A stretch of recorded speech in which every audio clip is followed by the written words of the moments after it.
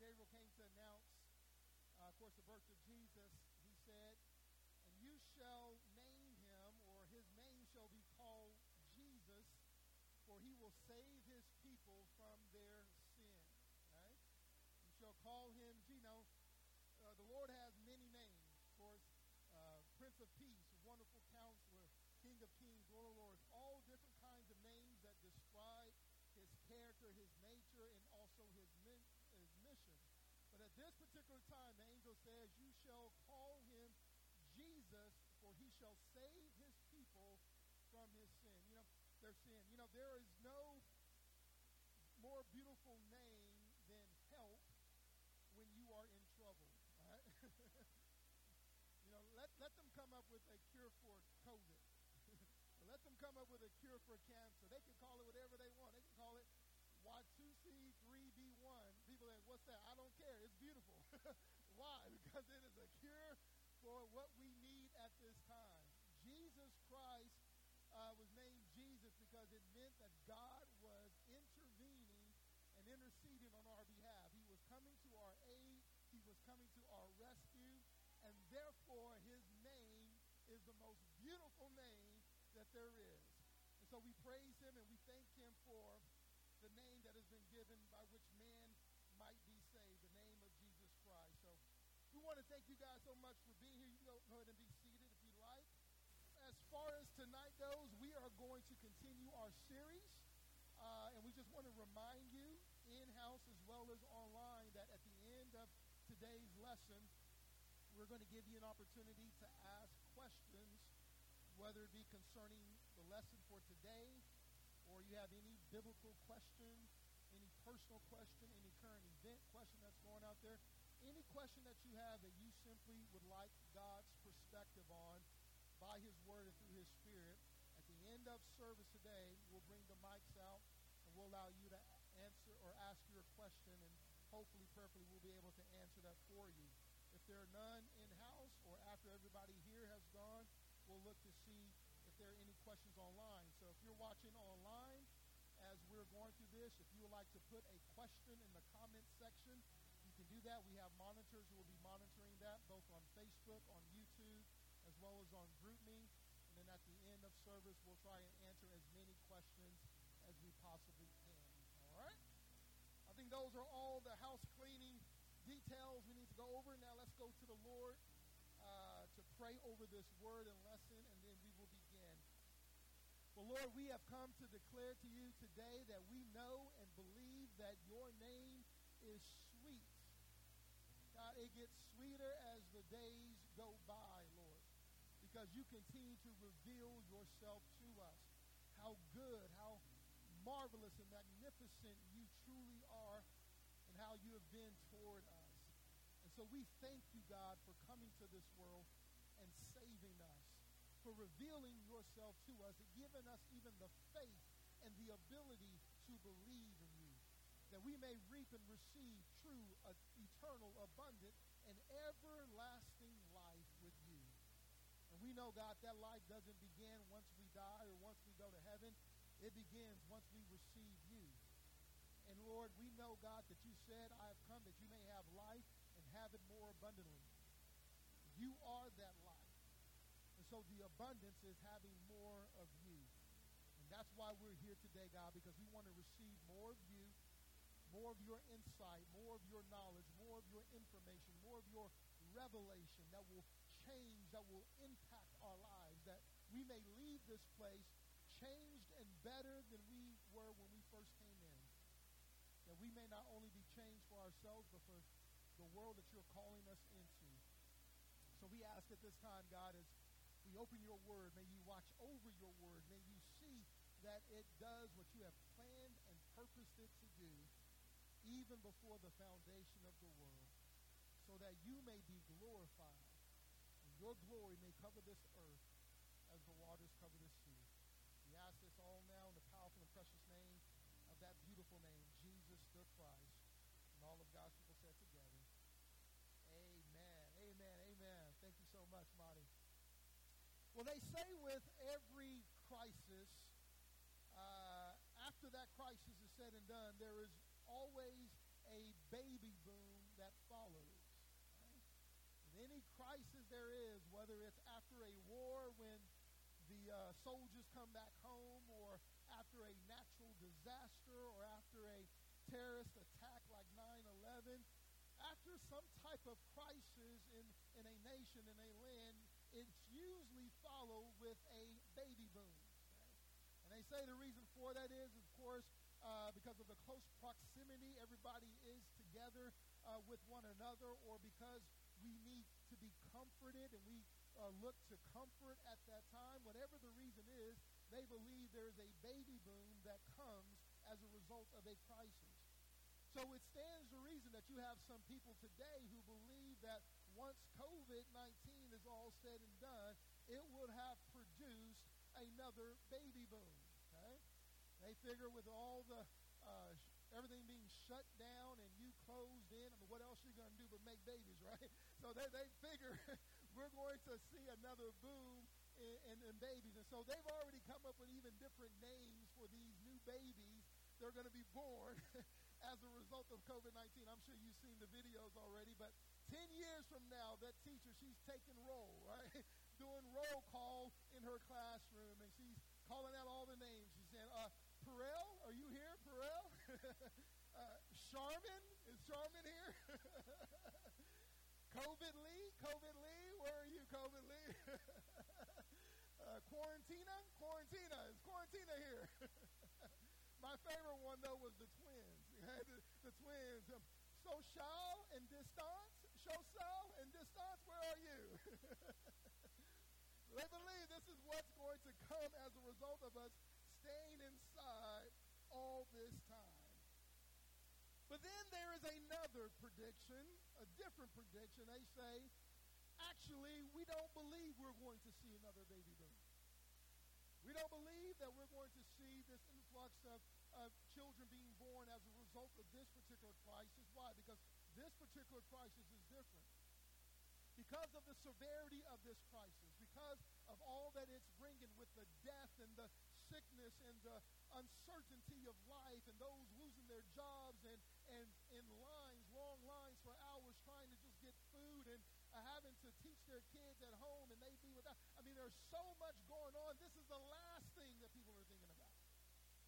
This is the last thing they're thinking about, because they are so down, they are so depressed, they're in a place of despair that this is the last thing they would be thinking about. Now, you have to be pretty down not to want to get down, okay? You gotta be in a state of mind where it's just that bad that that's not even on your radar, right? But that is what they are saying. That is the report. Rather than a baby boom, they say we're more likely to see a divorce boom. You want to talk about a boom, it is a divorce boom. It is a suicide boom. It is different kinds of negative booms that are going to happen. Why? Because people are so down, they are so depressed, they're so discouraged, and living in a state of despair, where they're in a place, in a predicament where they don't believe there's any way out. There's a particular movie that came out a few years back. I don't know if there's any bad parts. I don't want to promote in there, so I'll just let you know. The movie is Get Out, okay? The movie was called Get Out, and if you've never seen the movie Get Out, I think it's a good movie. It was excellent done. Nothing like it of its kind, I believe, but the premise of the movie is the hero, or the star of the movie, he goes to his girlfriend's house where the antagonists of the story are. And the one particular mom, she puts him under a spell. Okay? She hypnotizes him and puts him under her spell, under her power, where he begins to go to a place they describe or call in the movie the sunken place. The sunken place, and it is described or illustrated in the movie of being this bottomless pit. This hole where whoever goes into the sunken place, they are just falling in slow motion further and further away from the surface, deeper and deeper into the hole. There's nothing around them. They can't grab on anything. They can't hold on to anything. They can't stop them from sinking, and so they're just falling away from the surface. It is called the sunken place. And I believe that describes many of people here in our land today. Well, if they would be truthful, if they would be honest, they would say, I am in the sunken place. Because of this darkness, because of this death, because of this disease, because of this sickness, because of this hunger and loss of jobs and all kinds of things that we are contending with now because of this pandemic, I am in a place of despair. I am in a place of depression like I've never been before, like I've never seen before. I am in the sunken place. And so being depressed and living in despair is definitely a mind of the mind. It is definitely a mind of the mind. Remember what we say a mind of the mind is. It is something that Satan plants. It is something that the world will trigger or life will trigger. But it is also something that God wants you to have victory, power, and authority over. That is a mind of the mind. What Satan plants, what life triggers, but what God wants to give you victory over. And despair and depression is certainly a mind of the mind. Why is that? Well, because Satan not only wants to take you down, he wants you to keep you down. Okay? Satan doesn't want to just take you down, he wants to keep you down. Why? Because when he is able to take you down and keep you down, not only does that affect you, but it affects the potential that is in you. See, when you are down and depressed and living in despair, you don't want to do anything. If you don't want to make babies, you certainly don't want to do anything for the Lord, right? So when you are down and depressed and living in a place of despair, you don't want to do a thing. And included in that is anything for the kingdom of God. Anything for anybody else. Anything to advance God's kingdom and God's glory. You don't want to do a thing. And so what Satan will do is he will plant the seed, he will plant the mind called depression and despair in you. Not only to get you down, but to leave you there. Because if he's taking care of you, he's taking care of the potential that is in you as well for others. That is his goal. That is what he will do. He will use the circumstances and situations of life to take you to the sunken place. So the question that we have for today then is, how do we get out of the sunken place? If I have just described you, if I've just described a loved one of yours, if I've just described a time of your life, or if you've never been there, just keep living, it will eventually happen. Where you will end up in the sunken place, you are going to want to know then, as those who want to know now who are in it, how do I get out of it? How do I get out of the sunken place? How do I get out of this place, this state of depression and despair because of the circumstances of life? How do I get out of the sunken place? Well, that is what we want to answer today in our next installment of our series called Minds of the Mind. This is part 11. We're simply calling the sunken place. The sunken place. Now, before we continue, I think it's important for us to understand that rarely, if at all, is this talked about in church. Okay? Rarely, if at all, is this topic talked about in church. I'm talking about the topic of depression, okay? Of being sad, of living in despair. We don't talk about that in church. Why do we not talk about that in church? Well, because Christians aren't supposed to be depressed. Christians aren't supposed to be sad. Christians aren't supposed to live being defeated and a place of despair. That's not supposed to be the makeup of a Christian. And so because that is what's taught, that's what is thought of and perceived of, this is never talked about, this is never discussed, this so all we do when we come in on Wednesday, when we come on in on Sunday, no matter how we're doing, we're going to plaster a big smile on our face. When somebody asks us how we're doing, we're going to give the same cliche answers. I'm blessed. Too blessed to be stressed. When all hell is breaking loose in your home, in your life, when you know you're in the sunken place, but you don't want to admit that. So you will give the same cliche answers. That's why one of the things that came from this pandemic, they were saying we need to add a word to the how are you? Because usually when you ask somebody how are you, you really don't mean how are you. So all you are doing is just saying hi. All you are doing when you say how are you is acknowledging that you see them. But do you really want to know how they're doing? Do you really want to know how they are? And so they say the word that you need to add to that is really. Really. No, how are you really? No, really. I'm serious, really.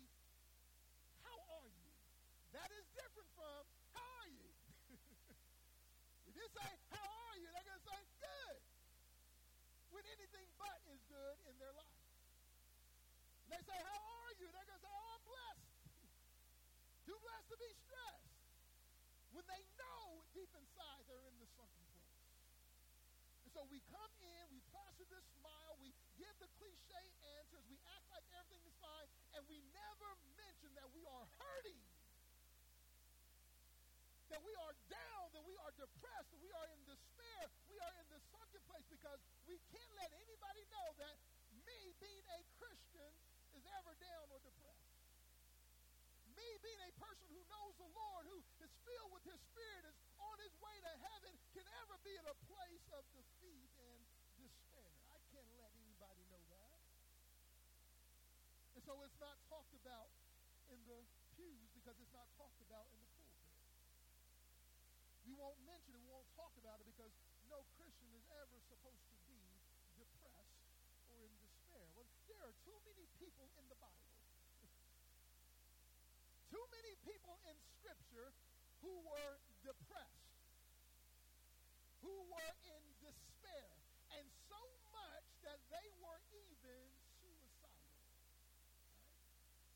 Right? Some of the superstars of the Bible, some of those who are mentioned in the Hall of Faith in Hebrews 11 were to the point of depression and despair where they were even suicidal. Not that they would take their own life, but they wish that God would. People like Moses. Moses asked God to kill him. Y'all know that? Moses asked God to take his life. People like Job.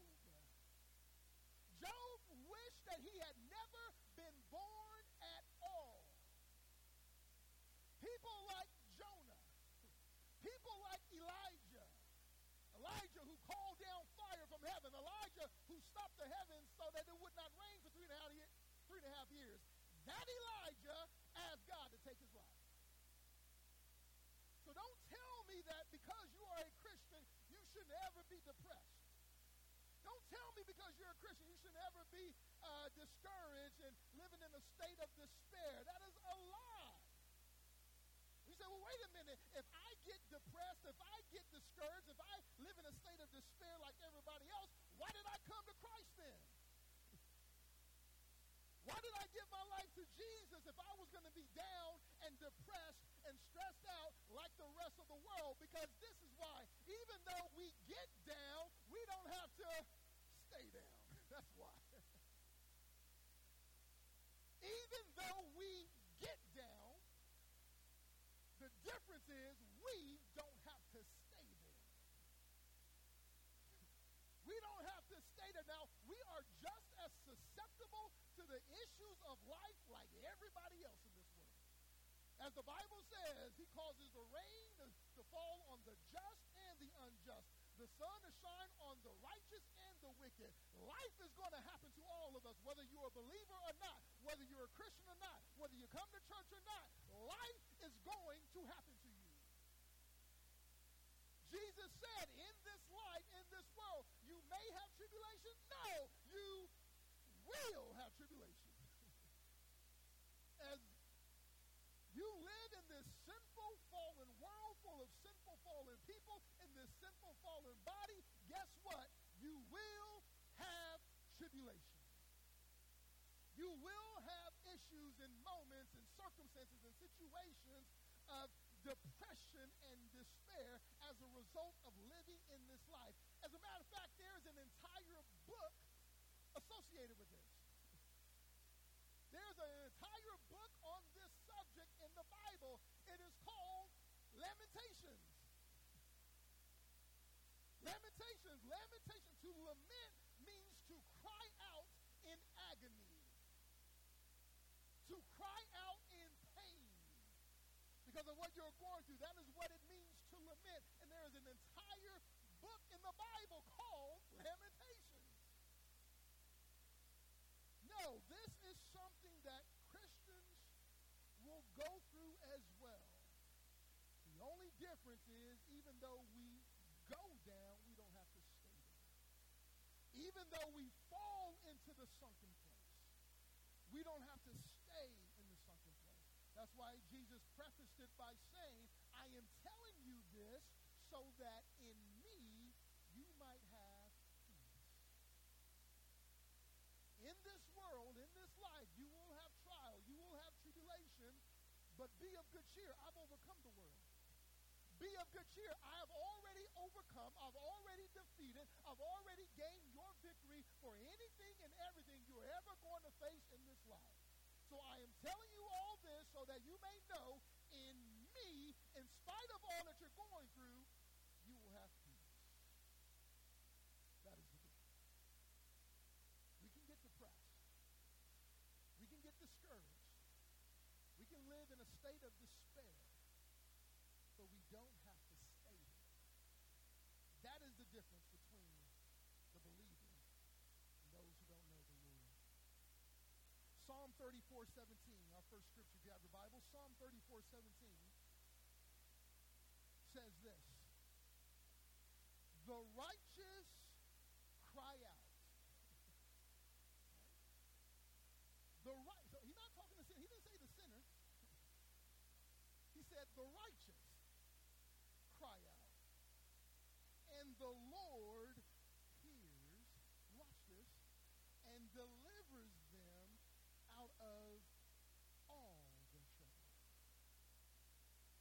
The Bible is not talking about sinners. The Bible is saying the righteous. There are times when the righteous will need to cry out to the Lord because of their trouble. And when they cry out, because they are righteous, because you are righteous, because I am righteous, the Bible says the Lord hears, and not only does he hear, but he will deliver them out of all of their trouble. So how can he deliver you out of all your trouble if you're never supposed to get into any trouble? If it's always supposed to be just health, wealth, and prosperity for you, then what trouble will Jesus need to deliver you out of? No, he knows that you're going to have trouble. But he is there to hear you when you cry out and deliver you from all of your trouble. It says, the Lord is near to the what? Brokenhearted. Again, talking about the righteous. There are times when the righteous will be brokenhearted. And God says it is at those times when the Lord will be near to those who are brokenhearted. And he will save such as who has a contrite spirit. What is a contrite spirit? One that is humbled. One that is remorseful. You know, it is prideful to walk around and to act like there is nothing wrong with you. Oh, what will people think? What will people say if they knew that I was struggling? They knew I was going through what I'm going through. If they knew, what would they think about me? What would they say about me? They would think I'm a bad Christian. They would think I don't know my Bible enough. I'm not close to the Lord enough. Or I don't have enough faith. What would they think? So let me put on a facade. That is pride. That is pride.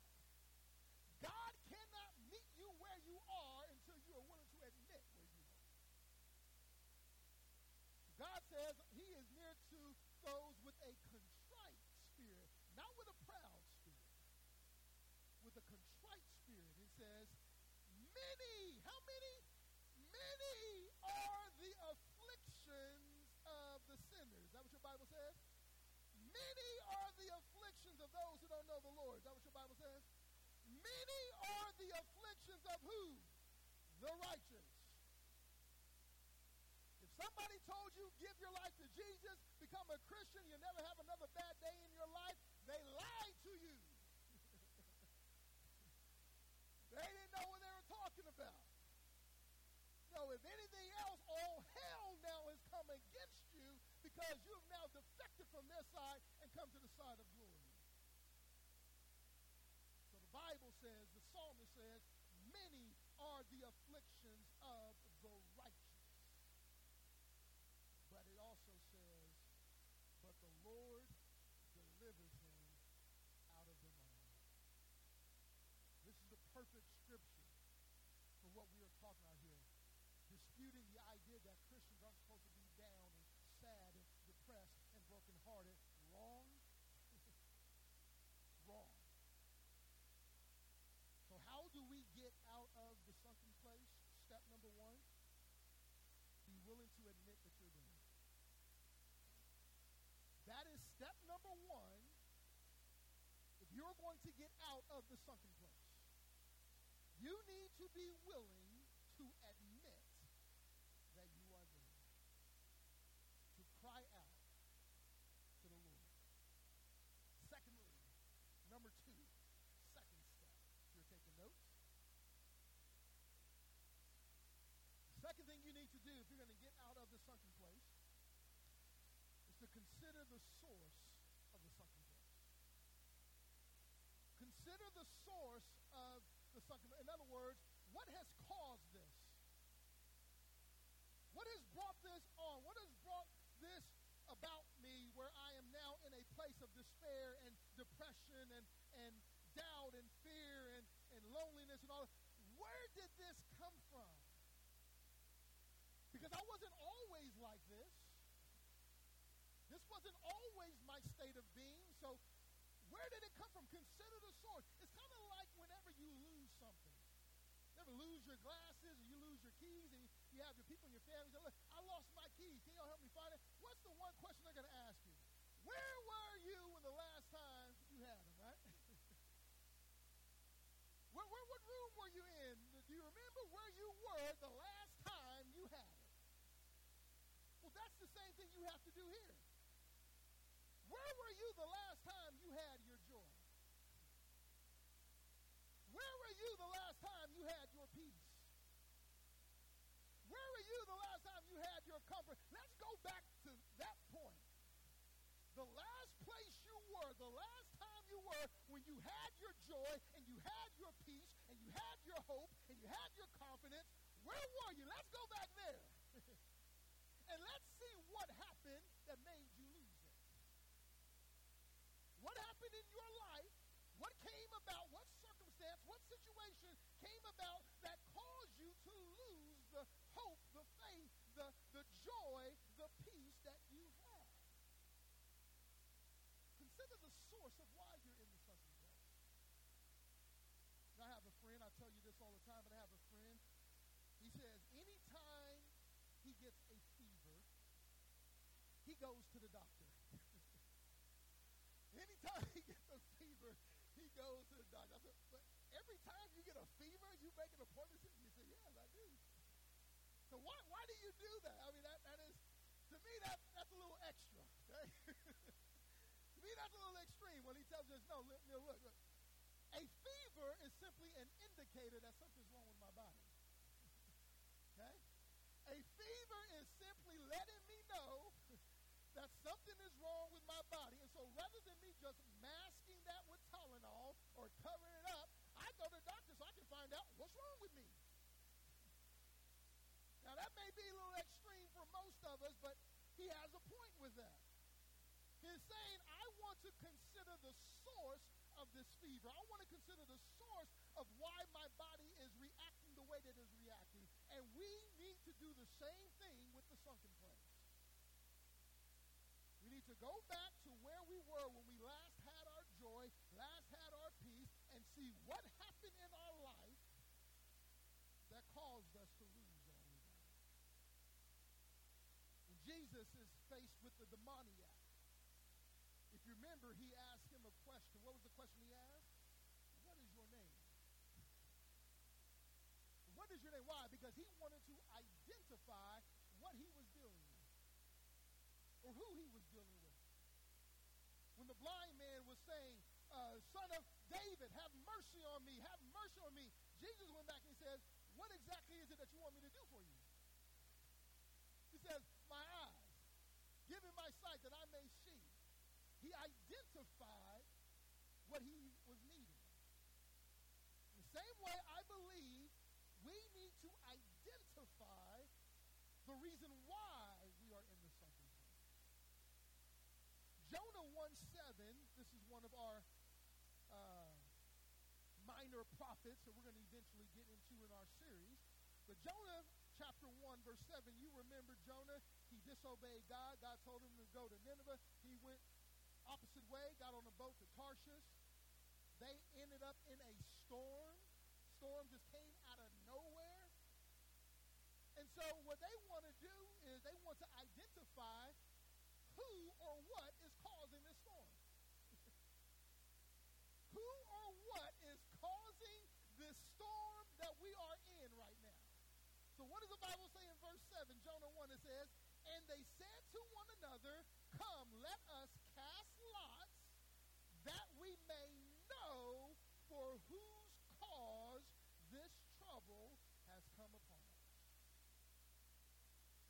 They cast lots, why? So they may know the cause of their storm. So they may know who is responsible for them being in this storm that they are in. And so they cast lots, and the lot fell on Jonah. Jonah was the cause of their storm. Jonah was the cause of their trial. Jonah was the cause of their tribulation. And so now that they've identified why they're in the storm, if they would just deal with what causes it, they can deal with the storm as well. And that's exactly what they do. Jonah says, throw me overboard. Get rid of me, and guess what? You will get rid of your storm. Now that you've identified the cause of your storm, if you get rid of what's causing your storm, guess what? You will get rid of your storm as well. And as soon as they throw Jonah overboard, storm goes away. So the next step in you getting out of the sunken place, after number one, admitting that you are there, is number two, then discovering why. Identifying. And just simply ask yourself a question when you do. Can I do something about this? Or do I simply trust God through it? Now that I've identified what's caused me to go into this sunken place, can I do something about it? Or must I simply trust in God through it? In other words, is it something that I can change? Is it something in my power, in my control? If it is, great. Let me do what I need to do to get out of this place. But if it is beyond my control, then that means that God is in control. And I simply have to trust in Him. If your source of depression and despair is COVID-19 and this pandemic, not a whole lot you can do about that. You can wash your hands, you can on Pharrell, you can social distance, you can do all that, okay? But after that, there's not a whole lot you can do. When it is beyond your control, you must simply trust that God is in control. And He will keep you in it and see you through it. So how do we get out of our sunken place? Number one, admit that you're there. And number two, identify why. Lastly, thirdly, how do we get out of the sunken place? Well, just like on the front of pancake boxes, just add water. Just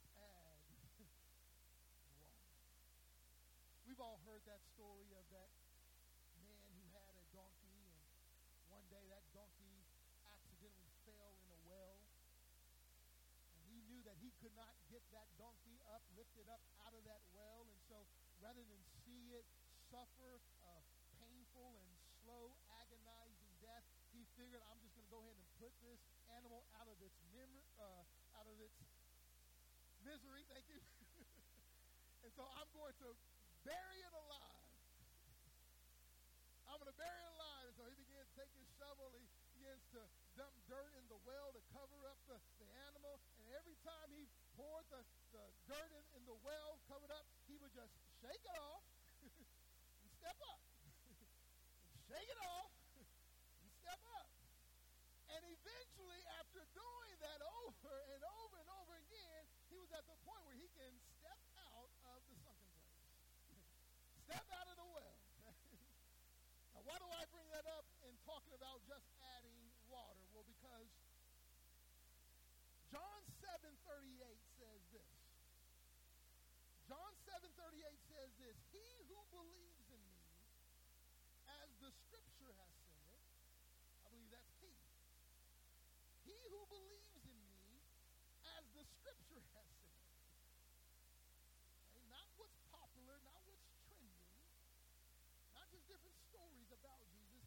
He who believes in me, as the scripture has said, then out of his heart will flow rivers of living water. If you believe in Jesus Christ, as the scriptures say that you do, or need to, then God is saying, out of you, from you, will flow rivers of living water. If you remember, it was living water that Jesus was offering the woman at the well. He said, you come into this well to drink, but guess what? You'll be back. You're going to keep coming and keep coming and keep coming. And let me give you a perfect example. Go call your husband. You've been coming to the wells of this earth, of this world, of this life, and they run dry, and so you got to keep going to them. But I am offering you today living water, where you will never thirst again. Interesting that he refers to this life-giving spirit, the Spirit of God, as living water. Why? Because water hydrates, water replenishes, water nourishes, water, yes, drowns, but it also causes things to float as well. Water will overpower you, water will drown you, but it will also cause you to float as well. So what better way to get out of this deep sunken place you're in than just adding water? What better way to get out of this that you're in than just filling it up, allowing the rivers of living water flow out of you and from you that will lift you up and float you out of that sunken place? What better than that? That same scripture in John says it's the living water is the Spirit of God. And where is the Spirit of God right now? In you. The Spirit of the living God resides in you, not in heaven, not just hovering over the earth. If you are a Christian, if you are a believer, if you've given your life to Jesus Christ, God has breathed his own Spirit back into you. The Spirit of God is living in you, the Bible says. And so from you, from the Spirit that dwells in you, will flow this life-giving Spirit of living water that is able to lift you up out of this state of depression and despair. To give you an example of this, 1 Samuel 16. 1 Samuel chapter 16, we'll look at verse 14, then we'll look at verse 23. 1 Samuel 16:14, the Bible says this, but the Spirit of the Lord departed from Saul, and a distressing spirit from the Lord troubled him. But the Spirit of the Lord departed from Saul, and a distressing or a depressing spirit from the Lord troubled him. Now, let's explain what is going on here. But then Saul disobeyed God. Saul sinned against God. And so the Spirit of God that was with Saul departed from him. And in its place was a troubling spirit, a depressing spirit, a distressing spirit. Now it says it was from the Spirit of the Lord, but it simply says the Lord allowed it. Okay? That's what that means when it says from God. It simply means the Lord allowed it. The Lord got out of the way. He removed his hand of protection. He removed his spirit from Saul, and this distressing or depressing spirit came upon Saul and troubled him. So when this happened, his men around him, they said, well, what if we found a skilled player? Someone perhaps who can entertain you or play for you that would ease your heart and your worry and your mind and your trouble that you're in right now with this depressing spirit that has come upon you. And so in verse 23 it says, and so it was whenever the Spirit from God was upon Saul, this distressing spirit, that David would take a harp and play it with his hand. What do you think he was playing? The Psalms? Worship? David was a worshiper. That's what he was. That's what he did. So he wasn't playing the top 100 hits, okay, of Jerusalem, okay? David was a worshiper. And he would take his harp, he would take his instrument, and he would begin to play and sing and worship in the presence of the king. And it says, then Saul would become refreshed and well, and the distressing spirit would depart from him. Every time he was in the sunken place, every time he was in a place of despair and depression and worry and anxiety, he would call for David. David, come worship. David, come worship. Come play your harp. Come sing your songs. Come worship the Lord before me. Why is that? Do you realize that Satan is allergic to worship? He can't handle worship. Eh? Anybody allergic to things like cats? You go to somebody's house and you begin sneezing right away. You must have some cats in here, right? I'm allergic. Same way with worship and Satan. Satan can't handle that.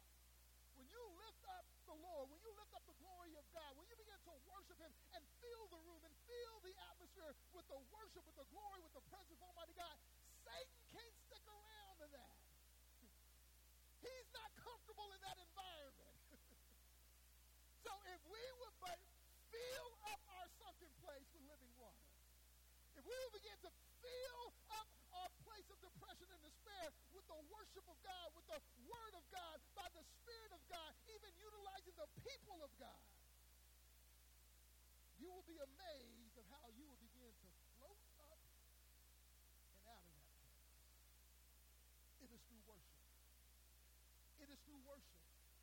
Worship in song, worship in prayer, worship in reading your Bible, worship in listening to worship music.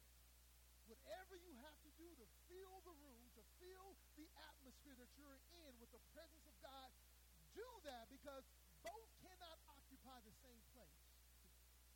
Remember what we said to start off this series, the seat of your mind can only be occupied by one person at a time. And if you begin to simply fill the atmosphere, fill the arena, fill the room, fill your life with the presence of God, somebody else has got to go. They both cannot occupy that same place at the same time. So even though your trouble hasn't left, even though your problem is still there, God says, if you invite me in, if you allow the rivers of living water that is in you to flow out of you and from you, then I will flood the sunken place, I will drown the sorrows, and I will float you to the surface. I will flood the sunken place. I will drown the sorrow, and I will float you to the surface.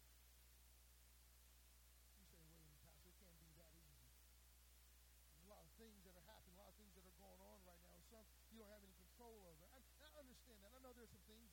physiological.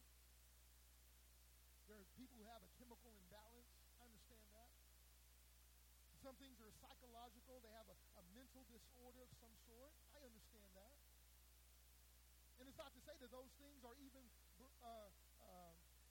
from the reach of God. God is able to handle those things as well. But I'm saying I know that is a reality for some people. A reality for a lot of people, many people. But when it is spiritual, when it is from the enemy to get you down, to get you discouraged, to get you depressed, to get you defeated, where you stay there, then I do believe it can be as easy as 1, 2, 3. Simply admit that you are, identify why you are, and then fill, flood, and float with what you are. We worship Him. I am a worshiper. Worship is not only what I do in church. Worship is not only singing some songs. I am a worshiper. In other words, I live for God. I live in His presence. No matter the circumstance, no matter the situation, no matter the trial and the tribulation that I'm going through, I am a worshiper.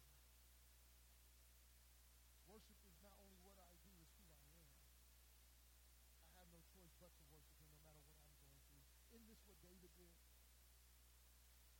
When he found out that his child was going to die, his child became sick, and God said, your child is going to die, he fell to the floor. He fell in that sunken place. He wouldn't get up. He wouldn't eat. He wouldn't wash up. He wouldn't do a thing. And eventually, when the child dies, and they go and they tell David, David, your child is dead. The Bible says he gets up, he washes up, and he goes in and worships. He worships. Because worship is not just what he did. Worship is who he is. Job did the same thing. Job did the same thing when his wife comes and said, do you still hold on to your integrity after all that God has done for you? What did he say? Should we receive good from God and not what we perceive to be bad? If it's all from God, it's all for our good. But he said this, naked I came into this world. Naked I shall return. The Lord gives, and the Lord takes away. Blessed be the name of the Lord. He worshipped. That's worship. When you can still give glory to God in spite of what you're going through, that's worship. When you can still live for God when all hell is breaking loose in your house and in your life, that's worship. So I told people last Friday, we do more worship outside of church than we do in church. Because if we just limit worship to singing 3 songs before we hear the sermon, you're missing out on worship. No, worship is living God. I beseech you, therefore, brethren, to offer yourself a living sacrifice unto God. That is worship. And so when we are willing to do those things, and I believe we are able to address the sunken place. I'm not sure if you saw the movie or not, but at the end of the movie, the star, he eventually figured out how they were taking him to the sunken place. The mom, she would have a cup of tea, and she would just stir the tea and stir around the cup, and that sound of that spoon going around the cup would cause him to go into that sunken place. And so when he discovered this, I hope I'm not ruining it for anybody, but spoiler alert, when he discovered this, he took some cotton and he put it in his ear. He blocked the sound that was taking him to the sunken place. When he encountered a woman again, she tried to go for that cup of tea to do it again, and he knocks it out of her hand so he would never go to that sunken place again. The best way to get out of the sunken place is to avoid it altogether.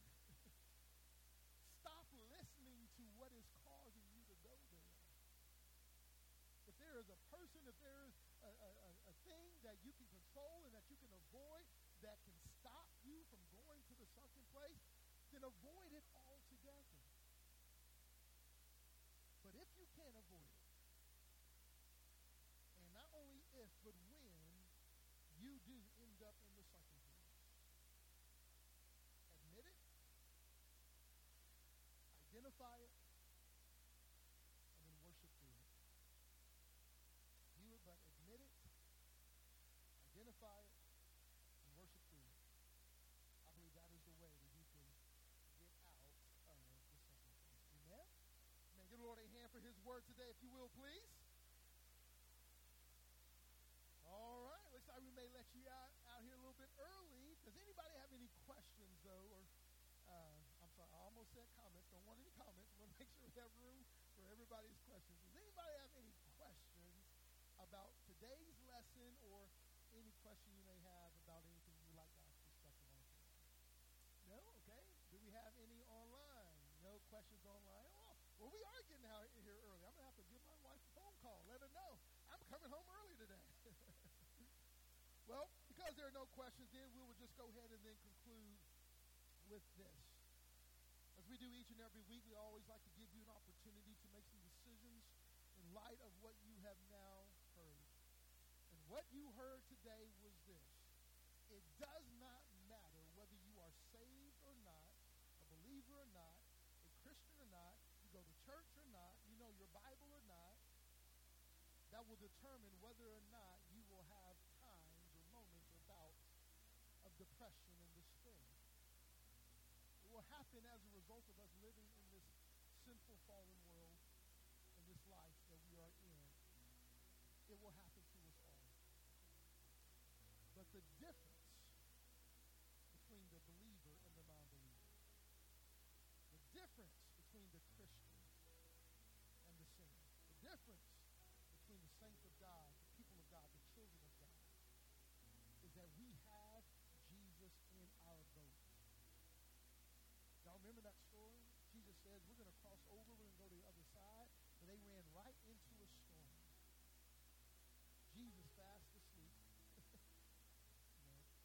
sawing logs in the boat, and they're saying, Jesus, don't you care about us? We're about to perish in the storm.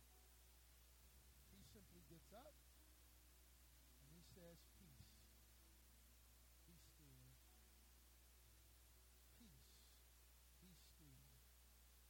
And just like that, the wind and the waves obey him. The difference between somebody else going through that same storm is that they don't have Jesus in their boat. So if they're going to get through that storm, it's up to them to get through that storm. And there's only so much you can do. There's only so much I can do. There's only so many resources we have available for us. There's only so much in our control. So we give you an opportunity to give your life to Jesus, to invite him to come into your boat. The boat represents your life. The boat represents the helm of your life.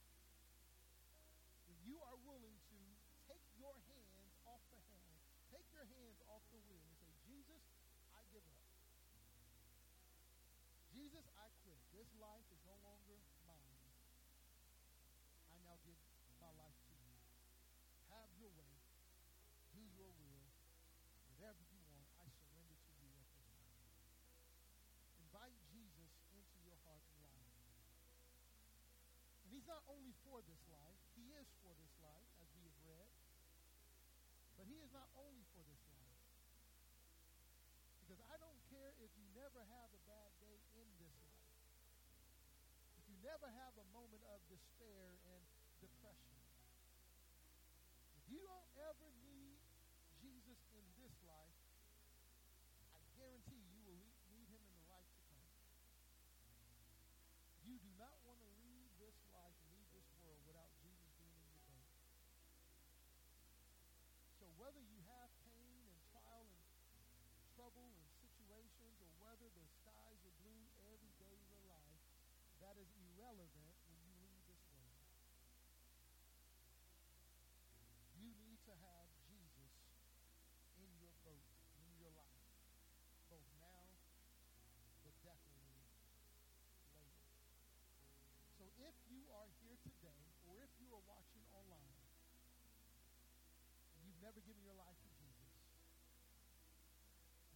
decision today to do that.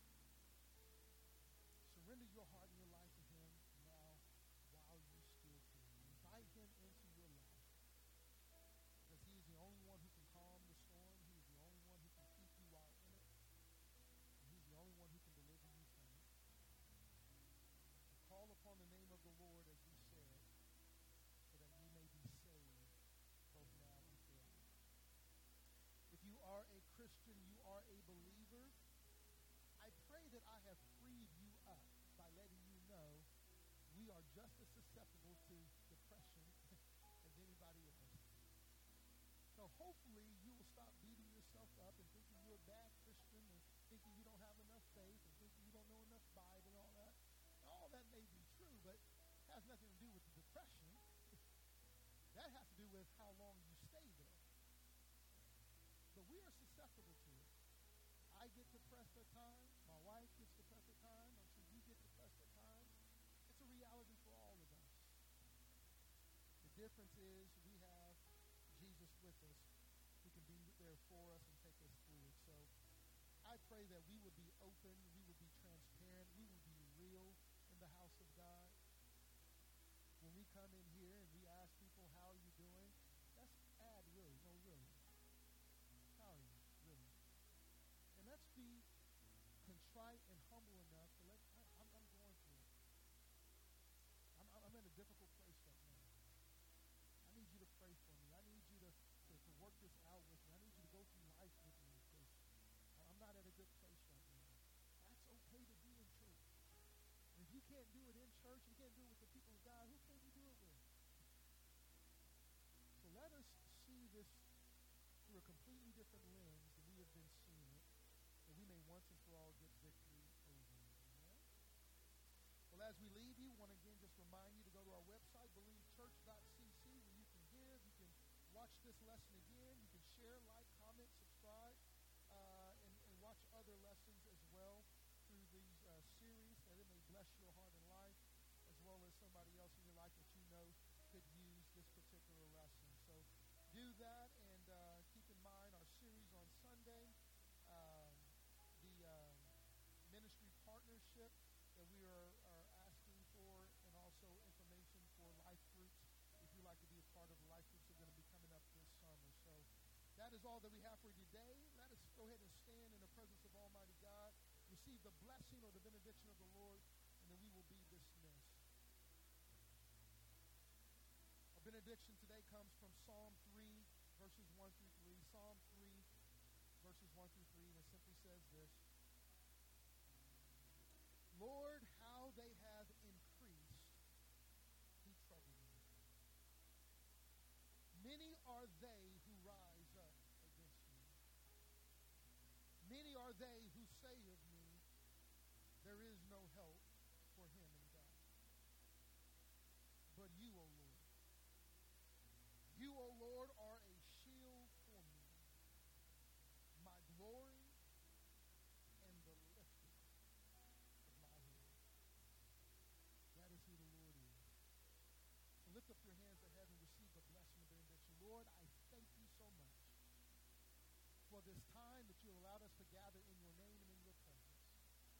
I thank you for your word and your spirit that has been present and evident with us tonight. You have spoken to us. You have revealed things to us. You have encouraged us. You have instructed us with the ways of the kingdom and the principles, God, as well as the resources that you have given to us at our disposal. And so we pray, God, that we will leave this place now vindicated and victorious over all of our enemies and all those who come against us, knowing that you are our shield, our high tower, our refuge, our place of peace. And you are the one, the only one who is able to lift our head and lift us out of the second place. So we pray, God, that this will not only be words that we spoke of tonight, it will become our reality both now and forever for our good and for your glory. These things we ask and pray in the powerful, precious name of Jesus the Christ, our Lord and our King. And all of God's people said together, amen, amen, and praise God. We love you. We'll see you next time.